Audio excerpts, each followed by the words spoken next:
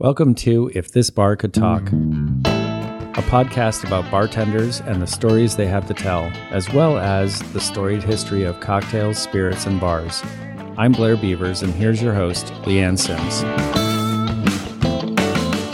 Welcome, listeners. Our guest tonight is Barry Chandler, host of Stories and Sips. Barry, welcome to the podcast. Thanks for having me. I'm excited. So tell us about Stories and Sips. What is it and when did it get started? So my goal is to help more and more Americans fall in love with Irish whiskey, and Stories and Sips helps them do that. It's a mixture of a whiskey club, an online whiskey club where we organize the delivery of Irish whiskies around the United States and have club virtual events and opportunities to meet the makers behind Irish whiskey. And we also have corporate events where we work with companies to host fun events for their teams, for their clients, all using Irish whiskey as a key component. And I started Stories and Sips back in 2016. So it's in its sixth year. It's been part hobby, part kind of evolved from a hobby into a business over the years. And there seems to be lots of thirst across the United States for Irish whiskey, seeing as nobody has any interest anymore in drinking inferior spirits like bourbon or Scotch. And so this is good news for Ireland. Wow. Now, wasn't this born out of your participation in a charity event?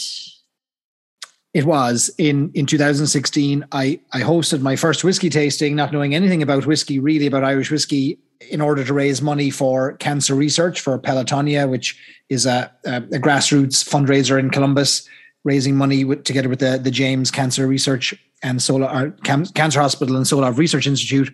And the whiskey tasting that I did in 2016 was a farce when I look back on it in terms of what I knew about whiskey, but somebody had the good idea that I should host a whiskey tasting to raise money.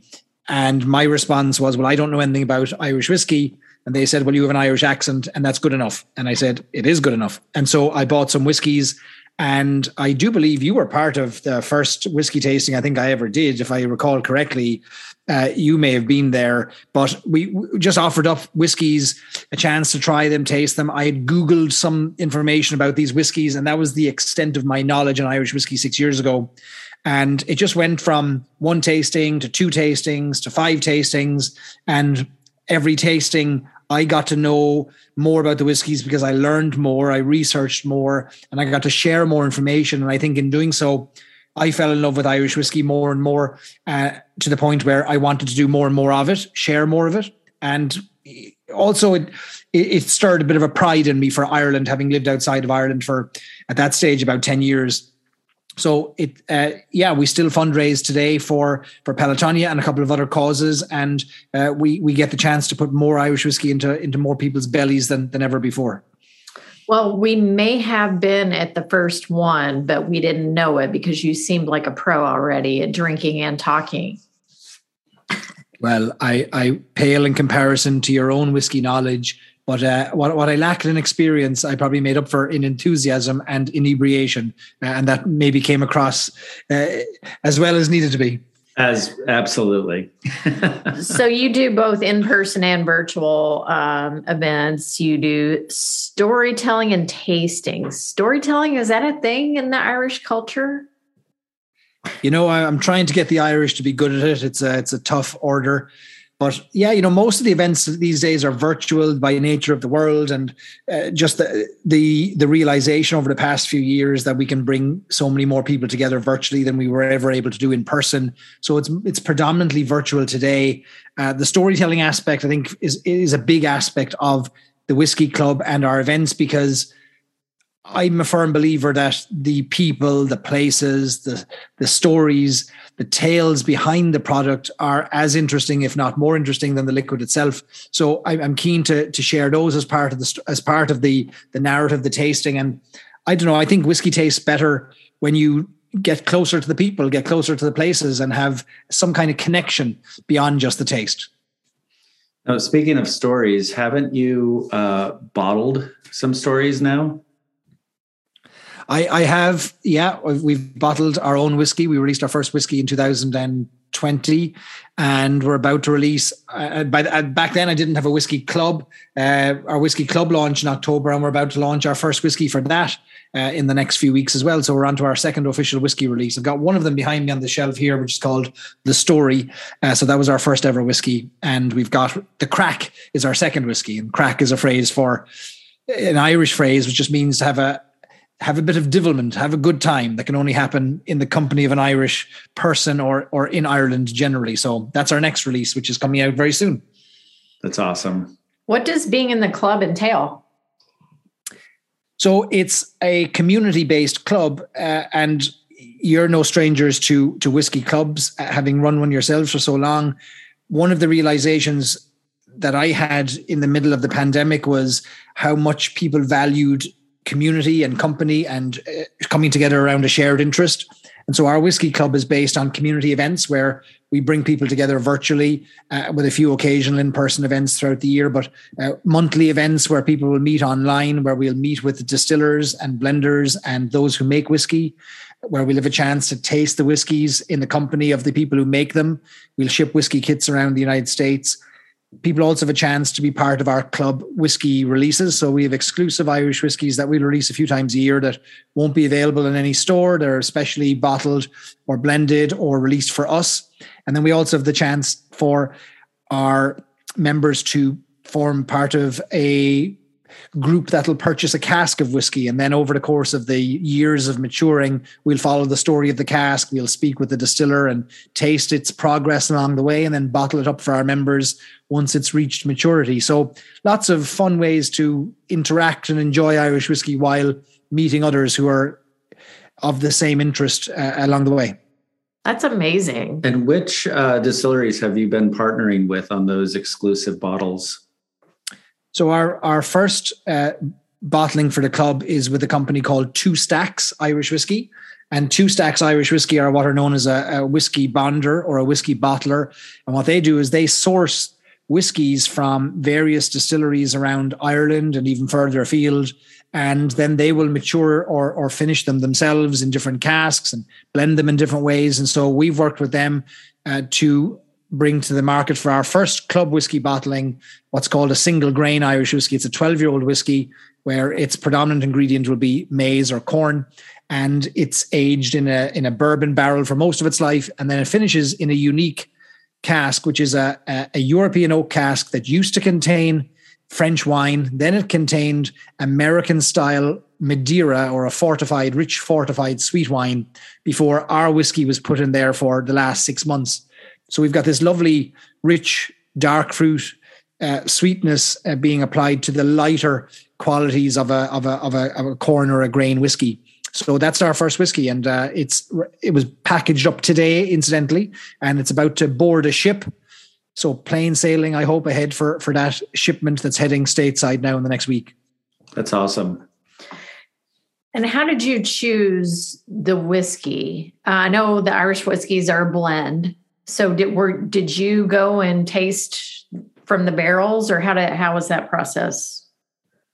Yeah, so the more common whiskies that we'd be used to in Ireland, or that you might be used in the United States from Ireland, like Jameson or Tullamore Dew or Bushmills, those are blended whiskies. There are other styles that are common, are becoming more and more common. So anytime we'd see a whiskey with the word single in front of it would tell us that this is coming from one single distillery and wouldn't be a blend. So what we have here is just a single grain whiskey, which means it's from one single distillery. It was double distilled, and it means it was made predominantly with corn or maize. And so this one single cask existed. So it wasn't ever blended with anything else. It was just one single cask that existed for the past 12 years. How we arrived at that was, there's no shortage of Irish whiskey distilleries or brands or whiskies that we could perhaps choose or companies we could work with.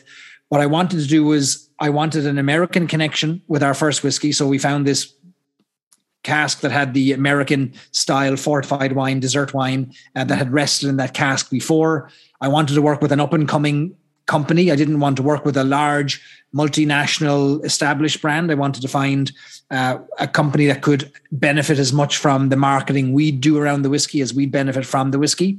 And so speaking with Two Stacks Irish Whiskey, it's three young guys who are risking their money and probably their marriages, the way they're investing all their time in this company in the best way. They are really passionate about Irish whiskey, and I wanted to showcase what they're doing and their unique approach. And the previous releases they had been very impressive and had garnered a real cult following. And on top of that, we needed to make sure that for our first whiskey that we could work with a company that we could rely on, that we could trust, that could get things done very quickly. And a smaller, more nimble company were going to be able to do that for us very quickly. So I think in the long term, we're going to be able to work with lots of different companies of different sizes. But this first whiskey was important. Get a great whiskey, get a great company, and make sure we can get the logistics right. And all three boxes were checked with that, working with the guys at Two Stacks. That's awesome. Fun Very cool stuff. We'll have to get you a sample. Oh, that would be awesome. We'd love that. Do you happen to have a favorite whiskey? I'm a big fan of the Redbreast range of whiskeys, where you can get from like 12 years old all the way up to 32 years of age. And that's a single pot still style of whiskey. So a mixture of malted barley and unmalted barley, no other grains at all in the whiskey. And it's known for its sherry cask component. So it's matured in both bourbon, ex-bourbon barrels and ex-sherry casks. Redbreast would be a big favorite of mine. There'd always be Redbreast on the shelf.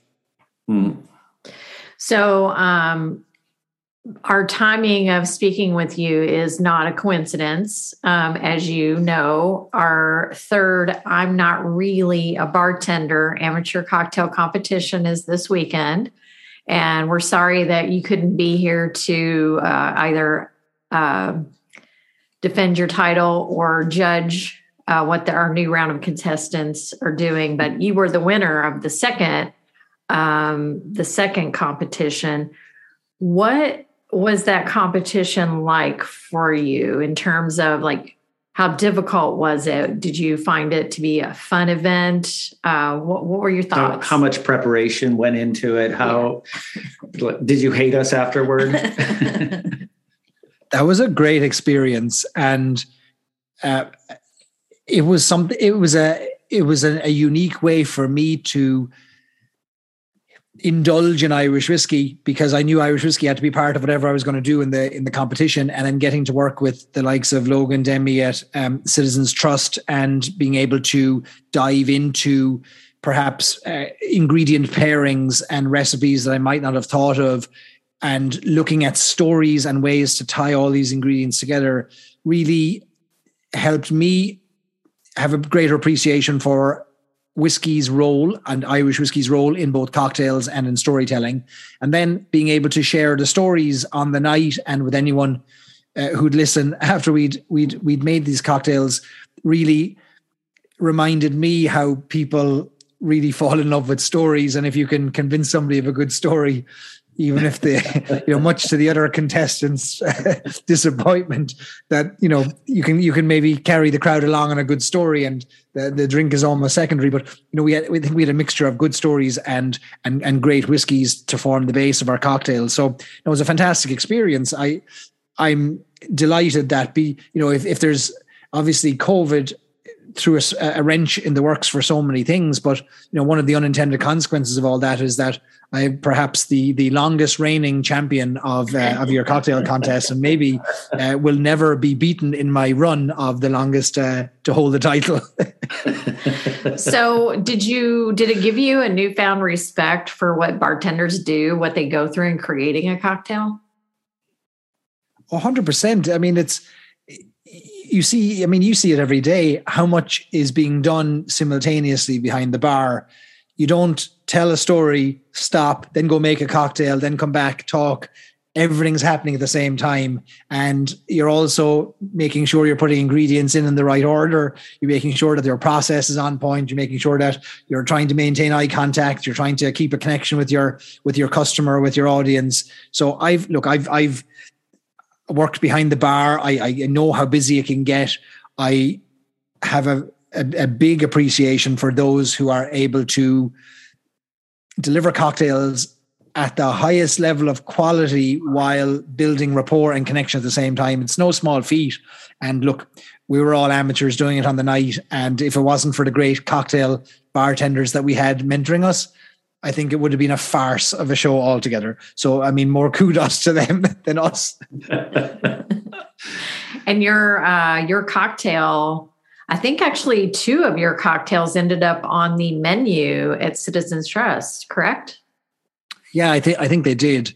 And Citizens Trust were very supportive and great at showcasing the cocktails afterwards. And what was great to see was checking back a few months later at just how much Irish whiskey had been poured in the bar for those cocktails, and being able to go back to the distributor and say, look, if we have the right cocktail program, you get the right champion behind it at the bar, you can move more Irish whiskey. And I think it was rare for them to see, like, we used a Green Spot Irish whiskey, I remember, in one of our cocktails, which would typically be maybe considered a higher end pour and not typically used in cocktails. And it helped the distributor, I think, understand that there was a role at different price points for Irish whiskey and cocktails too. So that was great to see. I think we need those statistics too. That could help us. Yeah, there was a lot. I remember it was something like 9 or 10 bottles of Green Spot had been gone through in about a 4 or 5 week period after the Spot of Tea went on the menu, which was a big number of bottles. Yeah, that's amazing. And you're right with the price of the bottle. I know the cocktail had to be a little more expensive, but it was obviously worth it, because I remember the Spotted Tea was just amazing. That was your original cocktail. And the Margarita Murphy was also really great. I mean, I don't know what was... We still make that occasionally at home. We do, yeah. Yeah. I don't know what was better, your stories or your cocktail. What would you... Well, you were a judge, Blair, so did his stories help him? Oh, they didn't hurt. Let's put it that way. Well, I know I'm still cursed in many circles for telling stories to distract for poor bartending. And look, it all worked out in the end. So there's nothing a good story can't get you into or out of, I'm convinced. That's wonderful. Definitely. So what's next for Stories and Sips? What's coming up other than the cask that you're releasing or bottling, packaging today? You know, we're just focused right now on finding great partners over the next year. You know, I think we've got about a year of tasting events and whiskey kits planned for sampling.